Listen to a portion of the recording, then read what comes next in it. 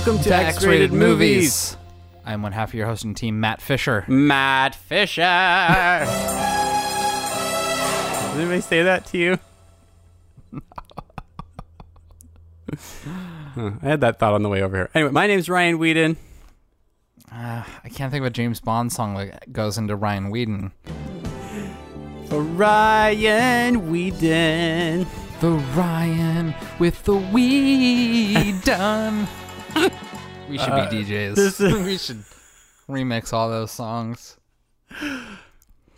This is a movie podcast, if you didn't know by now. Are two guys who used to date or now they don't? Nope, now we just try to make each other's names fit into James Bond songs. Well, I hope you all enjoyed the long weekend. This, of course, is us back from the Thanksgiving break. Oh, I feel so bloated still. Yeah. I ate a lot.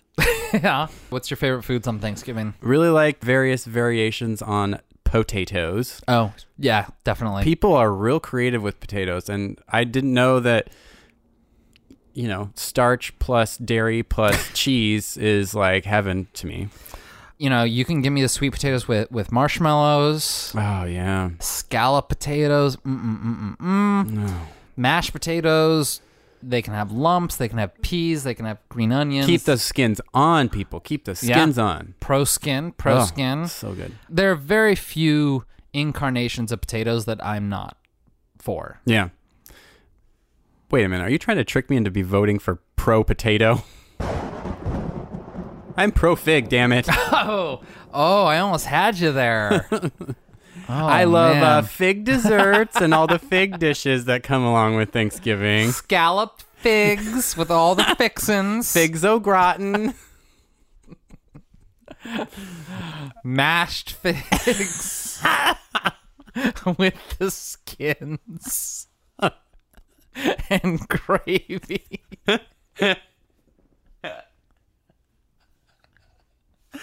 Now nothing says Thanksgiving like mashed skins on figs with gravy.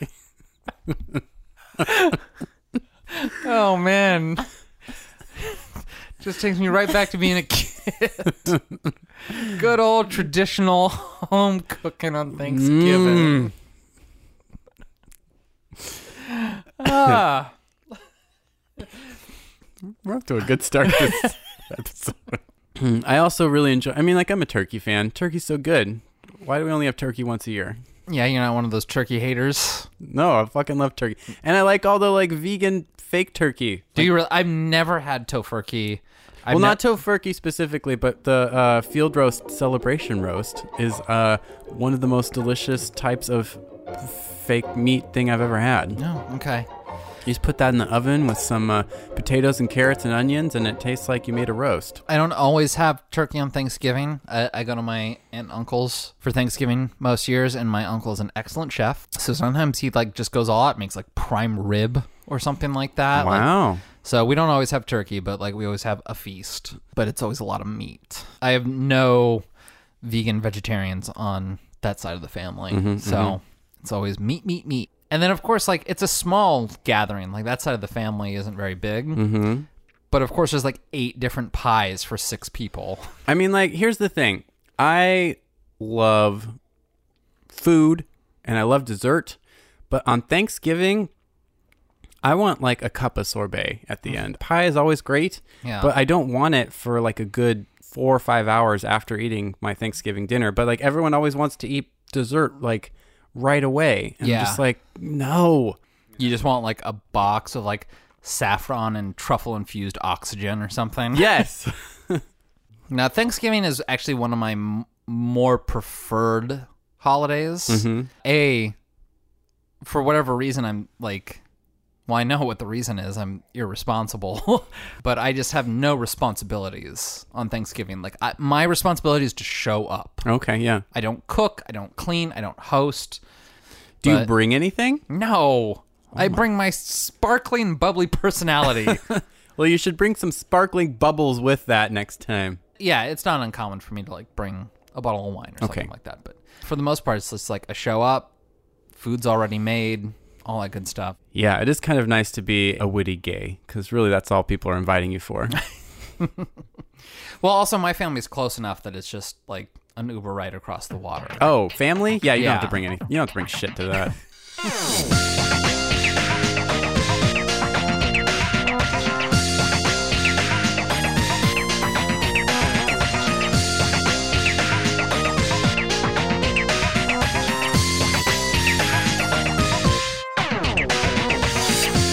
So, the movie that I watched over this long Thanksgiving weekend was... A movie that shaped my childhood, and it goes by the name of The Flight of the Navigator. I mentioned this off pod, but I'm just going to put it here right now. After Fifth Element and The Brave Little Toaster, this is probably the third most movie I've seen in my life.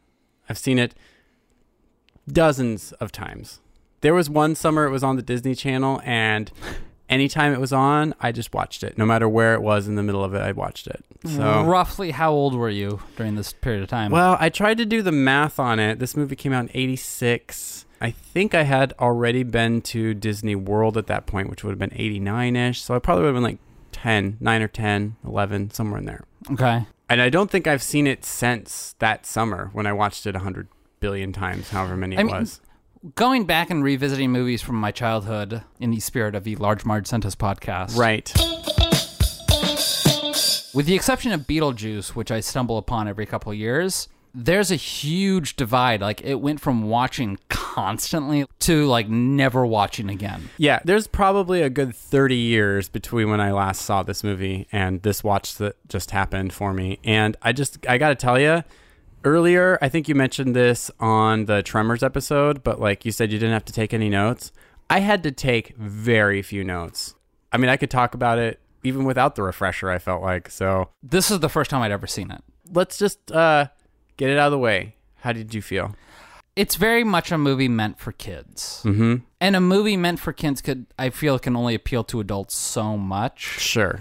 But while I was watching it, I really wish that I'd seen this as a kid, because I would have fucking loved it as a child. I was very nervous going into this. I was like, what if this movie sucks? Oh, yeah. And you know what?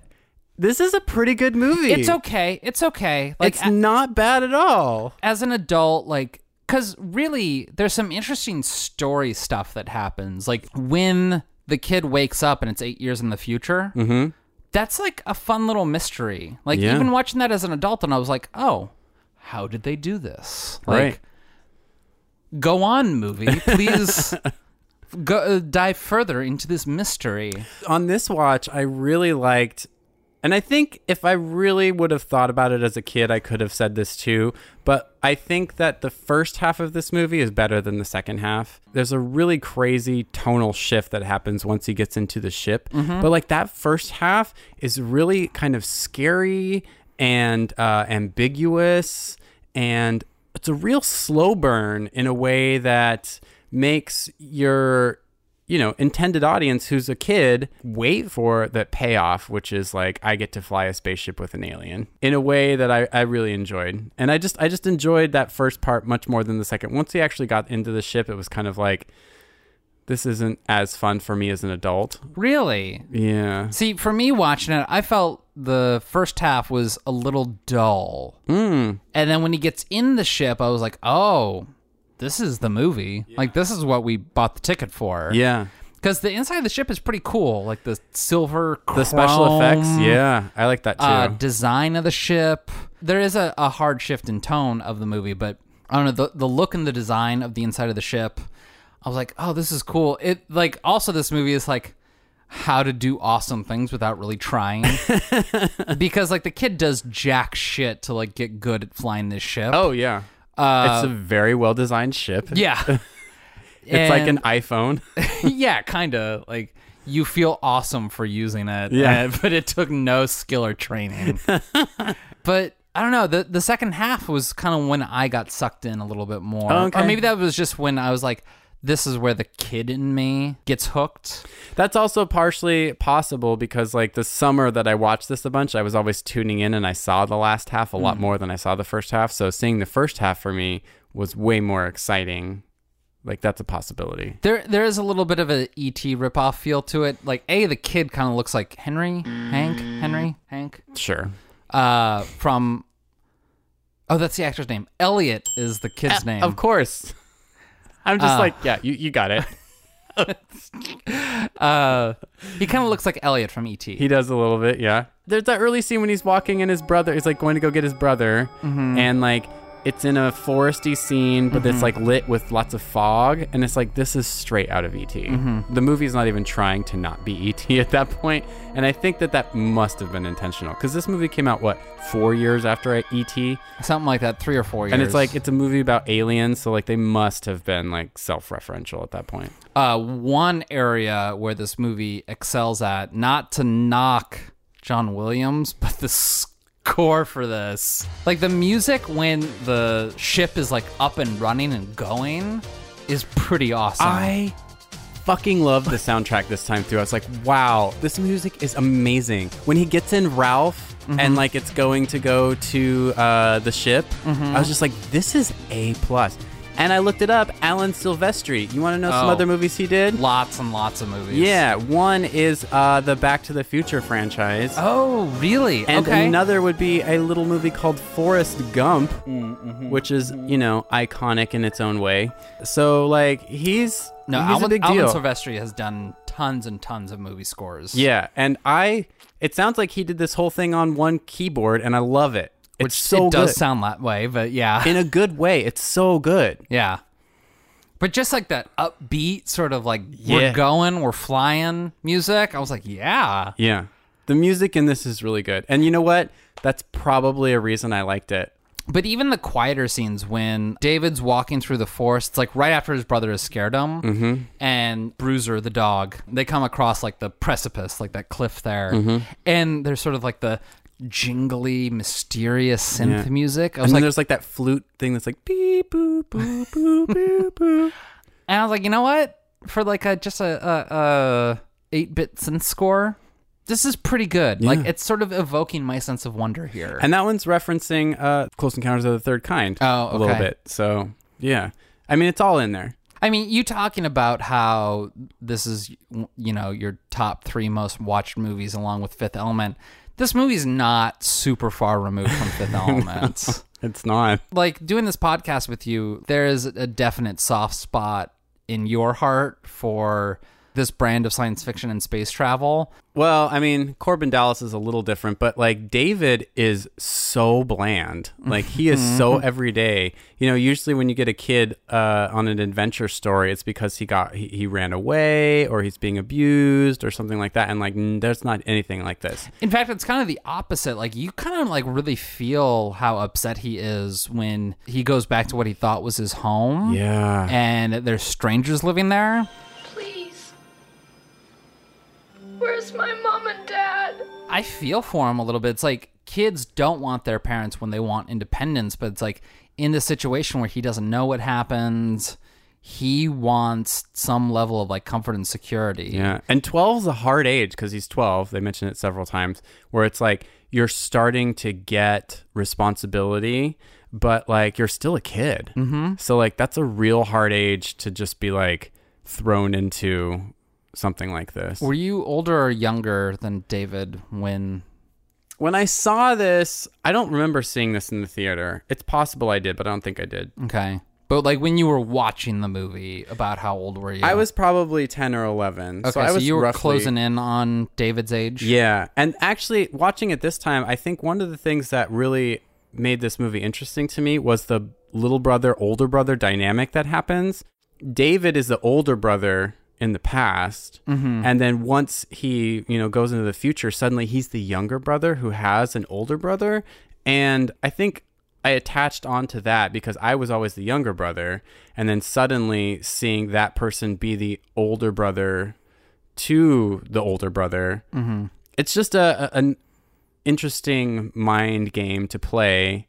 I don't know who I related to, I guess is my point. Like, because I was like, I was definitely the younger brother, but I related to the main character, David. But then when that switches, like, what am I thinking who am I relating to then? Like, I don't know. It just worked on a lot of levels for me, probably as a kid. I'm sure you were deconstructing it Yeah. thoroughly. That's an 11-year-old. Yeah, as I'm thinking, like, do I like the first half or the second half? Which brother do I relate to? Yeah, stroking Who's my proxy in the movie? I don't know. I'm sure that was all, like, affecting me in some way. Meanwhile, like, 7-year-old me is like, I'm Sarah Jessica Parker with purple hair. You know something? You're a weird kid. This was her first movie. I mean, like, you know, woo. But at the same time, like, her part is totally just a write-off part. Like, there's her and Ralph. Part of me coming through. You could just write those parts out of the script, no problem, and you wouldn't miss a beat. We just watched Teenage Mutant Ninja Turtles 2, Secret of the Ooze, and I was struggling to think, like, what is that movie about? And I kind of had that a little bit with this movie, too. I was like, what is this movie about? Like, does David grow? Oh, this movie's so much, there's so much more. There's more here, too. Yeah, that's fine. But it's like, you know, David is sort of an awkward guy, and he doesn't know how to talk to girls, and he's also a little, like, passive. And then throughout the movie, he kind of gains agency and learns to talk to girls. But I mean, that's kind of it. He learns to talk to girls. Oh, well, he learns to talk to Sarah Jessica Parker. Yeah, because he's got that crush on the one girl and Right. can't talk to her. Which never comes up again. And then I guess, yeah, talking to Sarah Jessica Parker, like, he does learn how to talk to girls. I don't know. It just seemed like he learned how to talk to other people. Like, it's not like Sarah Jessica Parker was like an object of his affection or something like that. Yeah. I mean, I don't know if this movie needs to have a theme because it's just such an exciting adventure. But I mean, there's a moral arc. Like, I hate to, like, make this movie deeper than it intended to be, but there is a moral arc to this because, like, at the end, he is sort of presented with a quandary where he can either live in the present or take the risk of going back in time, Right. which may destroy his body. Right. Like, he has to make this decision. It's a hard one. That is my family, but it's not my home. My home is back in 1978. If I stay, those scientists will treat me like a guinea pig for the rest of my life. If you go back in time with me, you could be vaporized. I feel that, you know, he'd adjust. That if he just stayed in the present time, that he'd get over it and just move forward and make new friends. Even with all the testing that NASA would be doing to him, like, he wouldn't have a regular life. You get Dr. Faraday, the guy from head of the class, just constantly being like, can we see David for some more tests? Oh, I just thought that he could just live his life normally, but yeah, maybe you're right. You've seen this movie more times than I have. I did wonder this time around, though, when he leaves 1986 family, I was like, oh my God, what happens to them now? Like, that timeline is really dark. They're just like, he came back and then he left on the spaceship. So you subscribe to different timelines and not that we're all on one timeline that can be altered. Yeah, well, this time around, that's what I assumed. I mean, like, I think as a kid, I assumed that, like, those people didn't matter because he went back and rectified all that. See, I subscribe to the Back to the Future theory where it's all one timeline that you can alter as opposed to multiple timelines where one is the darkest timeline. No, this time I just assumed there was a dark timeline, and it was just like NASA came in and killed the family because they're like, this cannot get out. No, see, he went back Even though in he's time. fucking flying over the interstate in that thing. Yeah. Like, people saw him. No, he went back in time and it changed that timeline. Like, everyone faded into better people. Oh, okay. I mean, that's a all much Back to happier the Future. That's a much happier way to think about it. This time I was just like, what happens to that family? Yeah. God, they must have been torn apart.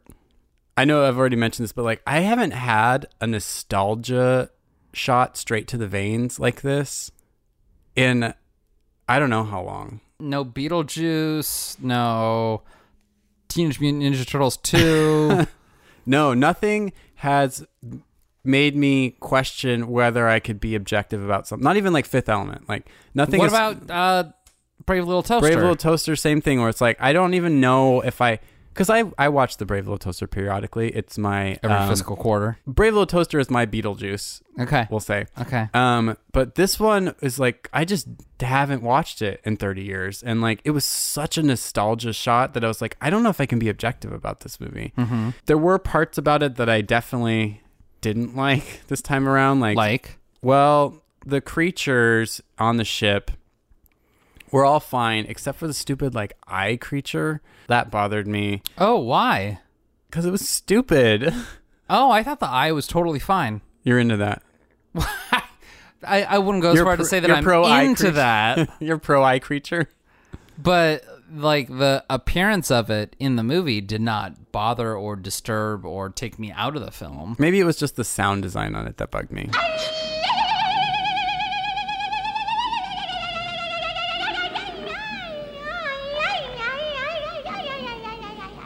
So when you watched it, I watched it on Blu-ray here. Oh, wow. Could you see the strings on the little creature that, like, he takes with him? No.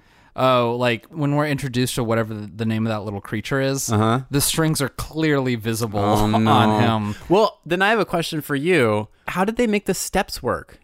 Were you able to see that on the Blu-ray? Oh, no, I looked, and it was seamless. Like, That is really impressive special effects work. there was one point where I was like, it looks superimposed, but then someone walked on the steps. I was like, oh, no, they're really there. And the kids when they land at Big Al's Gator Emporium, they're pushing on it. Yeah, he's like, Look at this. I can push on the step and it doesn't move. It just wiggles a little. And they're like walking around it, those kids too. And I was just like, well, that blows my theory, which was like there was some sort of support that was hidden by the angle of the camera.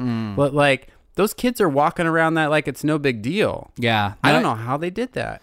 I think it's one of those things like doing a shot of a mirror straight on where like, Yeah. I just don't know how they do it, but they figured it out a long, long time ago. It was great. Also, I think the special effects of the computer-generated spaceship were good. Yeah. For 86? Yeah. Like- no, these weren't bad. It looked good. Well, early on when they like discovered the shuttle or something like that, and they're like, how are we going to move it? And they're like, easy, and they push it. I'm like, that actually looks pretty convincing. Any idea how we're gonna move it? You kidding? Watch this.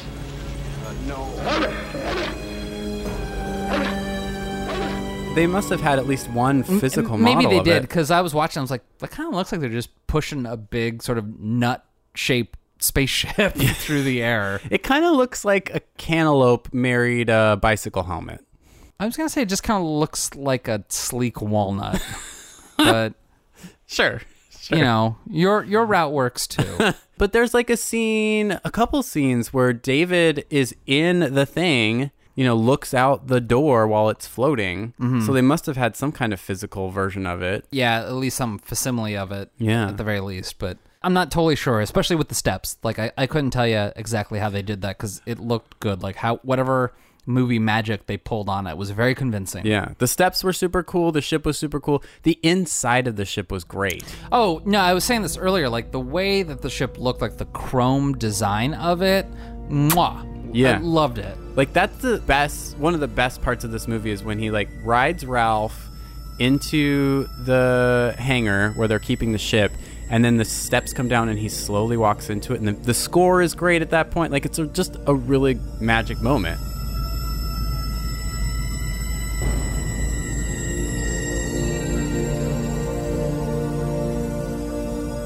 And I think, actually, the design of Max is pretty good, because they're able to make this robot alien expressive somehow. Yeah, like it's an obvious reference to Hal. With like it's just like one singular eye. Mm-hmm. But did Paul Rubens do the voice all of Max? Yeah, they pitch shifted his voice as far as I could tell. Well, okay, well, just even like the phrasing of it, like during its like normal state. Attention, crois-moi, assieds-toi, ni manière, oblige-moi, tuile, Mulga. Who's that? Sit down, navigator. I felt like it must have been someone else. I was like, that's not how Paul Rubens sounds. I think it was him the whole way through. Like, because before they do the like scan of his brain, he's like, Listen, he's laughing. What is the purpose of laughing? The purpose? I guess it makes you feel happy.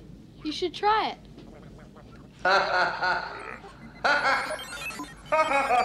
and it's like the Pee Wee Herman style laugh. Yeah. It's like, I think it's Paul Rubens the whole way through. Okay, because the laugh is definitely Pee Wee Herman, and there's a couple phrases that sound like Pee Wee Herman, but when it's just Max talking normally, like, I don't hear it at all. Yeah. And maybe it's because everything that I've seen Paul Rubens in is either Pee Wee Herman or sort of spleen. tangentially. Yeah. Silent, but deadly. They might have just been saying, like, lean into Pee Wee Herman. So, yeah, I can't say for certain, but I was like, it sounds so super normal. Yeah. I think it was. I think Okay. he just was acting. Okay. So, and he had his last name changed so that people wouldn't know it was him, so it was a surprise, which is kind of fun. Was Pee Wee Herman already a big thing at this point? Pee-wee's Big Adventure is 1985, so that was the year before this. Pee-wee would have been a name at that point, and so he was trying to, or Paul Rubens would have been a name, and so he was trying to... He was trying to Bill Murray and Tootsie it. Yes. Good reference.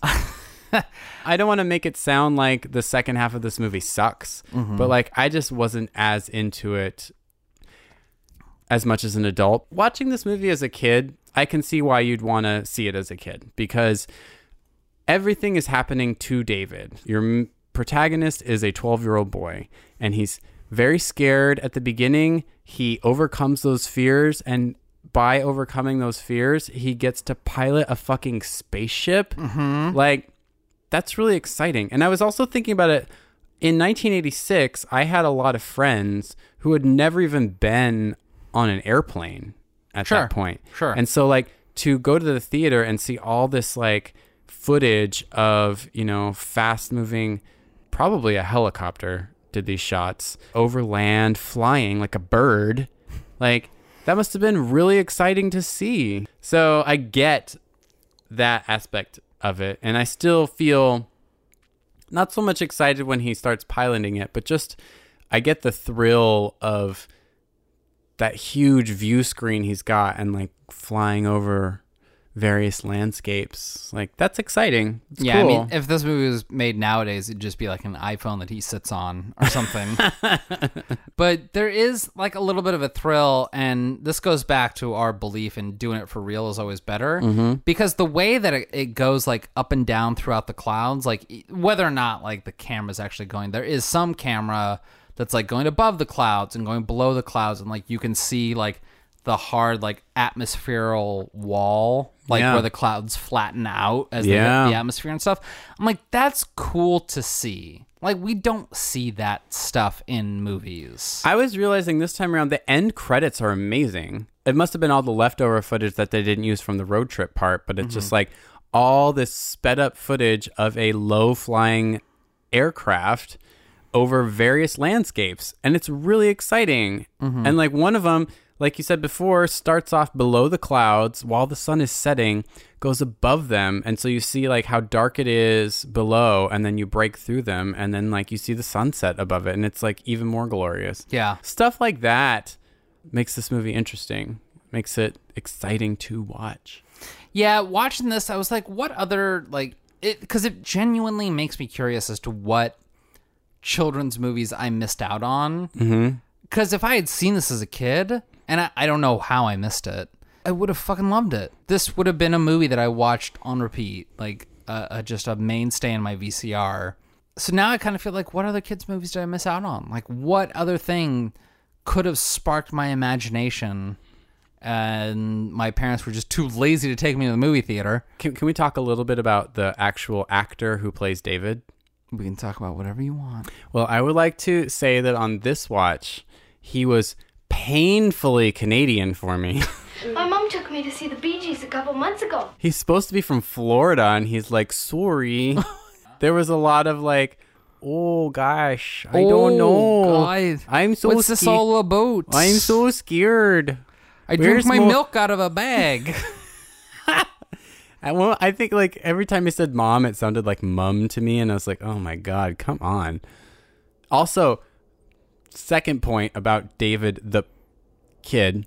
I mean, I should, before I do that. Is he actually Canadian? Do you even know? Yes, he is a Canadian actor, so painfully though. We need to get those Canucks out of here. I, Where's that wall? I want to praise before I give another critique. The actor who plays David, whose name I did not write down, does fine. a great job. He cries on cue. Like, you feel his fear. He deals with Sarah Jessica Parker like a pro. With the exception of a few bad line readings, he's really good. That said, he has hair inconsistency out the wazoo. Which is where hair inconsistencies come from. I mean, it's just like we've got that 70s look with the wings. We've got what looks like obviously a wig. Are you saying he looks like Kevin Bacon in Tremors? No, not quite that far. Okay. Like there's at least 3 or 4 different hairstyles he's got throughout this movie. And it was really distracting for me this time. Did you notice that? No. I don't pay as close attention to supple young boys as you do. Well, his hair was all over the map. I'll just tell you that. So tell me, before I expound upon this in my way, the opening scene, the opening credits, dogs catching frisbees. Mm-hmm. What did that symbolize? I just felt like it was an interesting thing to roll the credits over because, like, it starts off with that frisbee that looks like a UFO. Uh-huh. And then, nope, it's a dog. And then they're just like, let's just roll with this through the credits. But it's like the frisbees didn't look like UFO. Like, they might have looked like UFOs in the minds of unsuspecting public. But it didn't look like UFOs like the way the spaceship in the movie looked. No, but I think it sets it up so it's like you've got the sort of 1950s idea of what a UFO looks like, which is just a flat spinning disc. Okay. And then later, when David is going to go get his brother and he's walking through the forest, he thinks he sees a floating object coming out from the trees, and it just turns out to be a water tower, which is sort of like a frisbee, but like bloated. And then the next step is the actual saucer that we have, which is a walnut, aerodynamic walnut. But the ship isn't a saucer in any way, shape, or form. It's circular. So even if that were accurate, why did they show so many dogs trying to catch frisbees? Were you sad about that? No, my dog was enchanted by the opening scene. Like, she stood up on all fours and just watched the TV. It's just like one of those things where it's like, this is footage we're going to run the credits over. I guess maybe I'm a little too sensitive to opening scenes because I feel that the opening scene should either set up the rules for the movie or sort of showcase like something important that we're going to see. And in this instance, it was neither. Like an opening scene, like if it's playing over opening credits, it should be like an overture where you're like seeing the themes that will play out during the movie, or it should be at least like an origin story. So it's like, all right, I'll put it into movie terms. It should either be like Batman Returns, where we're getting the whole Penguin origin story in the opening credits. Okay. Or it should be like Tremors, where the opening scene is roughly mirrored in the closing scene, and we're getting like everything in that opening scene. And in this instance, I feel like we get neither. It's not like close enough to one or the other that I can write it off. Like, this just seemed like random shit. Yeah, honestly, I'm going to agree with you. I kind of feel like they were just like, what's a cool thing we can run these opening credits over? Mm-hmm. And they're like, dogs catching frisbees. Which honestly is what I wish the internet still was. I'm not sad about it. Like, yeah. I'm like, let's... No, I was watching those dogs, like, oh, he almost got it. Yeah, like sometimes they missed. Yeah. That was kind of thrilling because you think they're going to get it every time, but they didn't get it every time. Or sometimes like they would miss, but they'd grab it with their arms. Yeah. I'm like, look at that dog go. I don't know. I was watching attention purely on the movie. I was like, okay, and movie go. And I'm like, what is this? You were hoping for more of a like American anthem style opening where it's like the lyrics to the song that was going was explaining what was happening on the screen. Well, or at least what I was going to be seeing would play into the movie at large in some way. And it really didn't. Like, dogs don't really play a big part in the movie. Like, yeah, David's got a dog. Except for, what's the younger brother's name? Ben? I don't know. I think it's Ben. He says, That dumb dog will never learn to catch a frisbee. He will soon, don't call him dumb. How about retarded? and then, when we go to 8 years later, Bruiser's catching frisbees. Like, Brad was like, I feel so bad about what whatever I did to make my brother But disappear. doesn't that just imply that Ben taught the dog to catch a frisbee? Right, but he wouldn't have put that work in if his brother hadn't disappeared. And how does that play into the larger themes? It says that the family's better off without David around? it says Interesting take. No, Interesting take. So the darkest timeline is when he goes back and fixes everything because his presence just enables the family to rest on their laurels. Interesting, Ryan. Interesting. You're putting words in my mouth. The family works harder without David around and does more to succeed. Interesting. Yeah, they suffer for their art, and they need that suffering. Otherwise, they won't make the best of themselves. Wow. So, in your opinion, this movie has a sad ending. That David goes back and is reunited with his family. No, from I'm so 1977, happy for him. thus putting them on the darkest timeline. I do think that his little alien creature that he takes with him is gonna die really quick. Like, what are you gonna does he feed that eat? thing? Yeah, Yeah. like what do you keep that in? Like, you can't keep it in a cage because your parents are gonna know it right away. Like, you can't reveal that to your parents. That's his dirty little secret. I Do you know. think that this might be a allegory for homosexuality, and that his flight into fancy was I don't know, he's too young for that. I can't. Just cut all that out. He's like, I don't know how to talk to girls. I'll talk to this boy named Max. Who's a robot alien. Look at this whole new world that he's showing me around. I'll let you scan my brain. What is this called? Nambla? That sounds fun.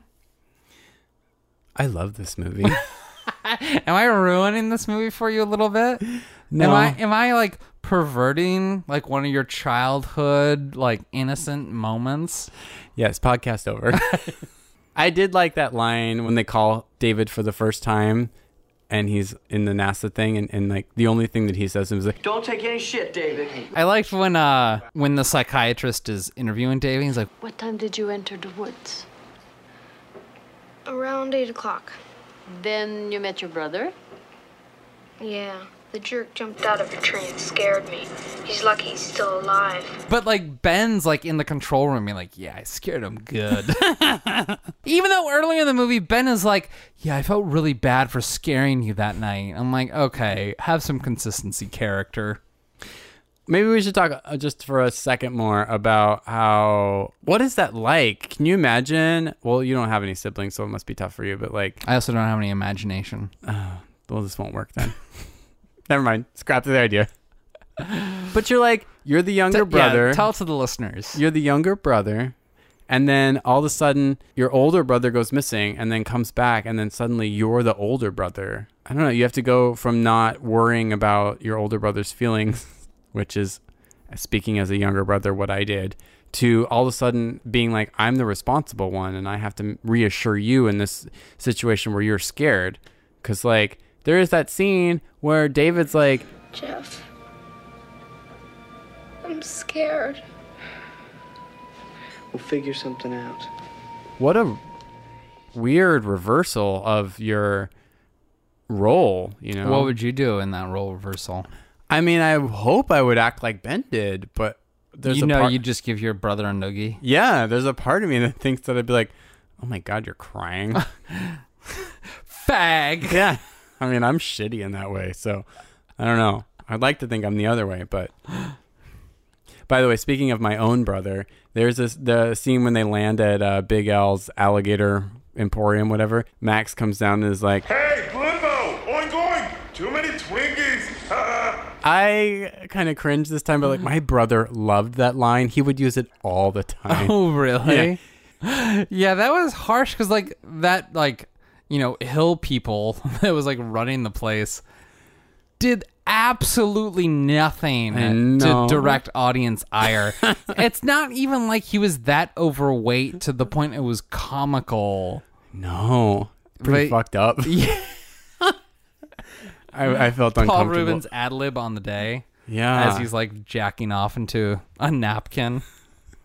There was also a lot of retard and duh references, which like I mean, retard was big. Not so much the retard stuff, but like a lot of the duh stuff was funny to me still to this day. And I feel ashamed about that. But is duh offensive? To our audience, is duh offensive? Like is that referencing something of like mental disabilities? Like I yes. legitimately don't know. I think that's what that references. Oh, okay, so. Okay. As a kid who definitely said duh plenty of times, it had no origin in such things. I think that is an offensive thing to say, even though I miss it because I did like saying that a lot. But this movie uses it a lot, and I think it is funny still. So we should go back and re-edit it where they just say "dedoy" instead. Oh, dedoy's okay? I don't know. I'm terrible at shit like that, though. Also, like, I'll just say whatever popular culture is saying. So it's like, you know, I still don't even know who Snapchat is. Is that a minion, or are they all just Pokemon? I think you capture Pokemon Go's with Snapchats. Oh. Yeah. And then you put them in the cloud. Right. Okay. Got it. And it automatically sends a tweet out about it. Okay. I think that's how that works. And like, then Ariana Grande's it, right? Right. Okay. In your Instagram story. Like, yeah. Okay. That's how it works. But you have to subscribe in YouTube to get all that. YouTube Red. Right. Right. We're hip.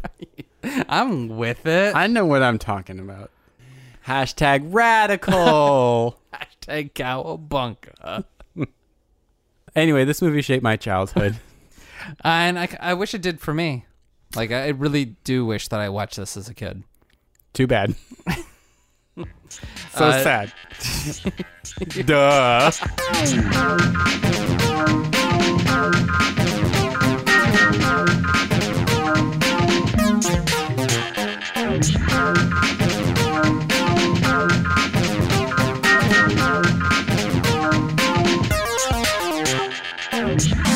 Do you have any final thoughts on this movie? No, this has been on my list, and this was the perfect chance to use it, and I've been very nervous about putting it on the podcast, but I really enjoyed watching it, and I don't care if it's because it's nostalgia-induced or because it's actually a good movie. It was fun for me to watch, so I hope you liked it too.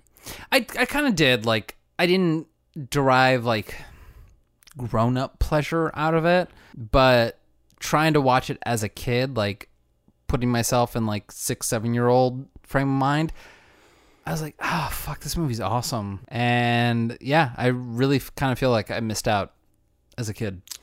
As long as you're not beating yourself up. You can stop flagellating yourself right now with that Cat o' Nine Tails. with my flagellator? Yeah.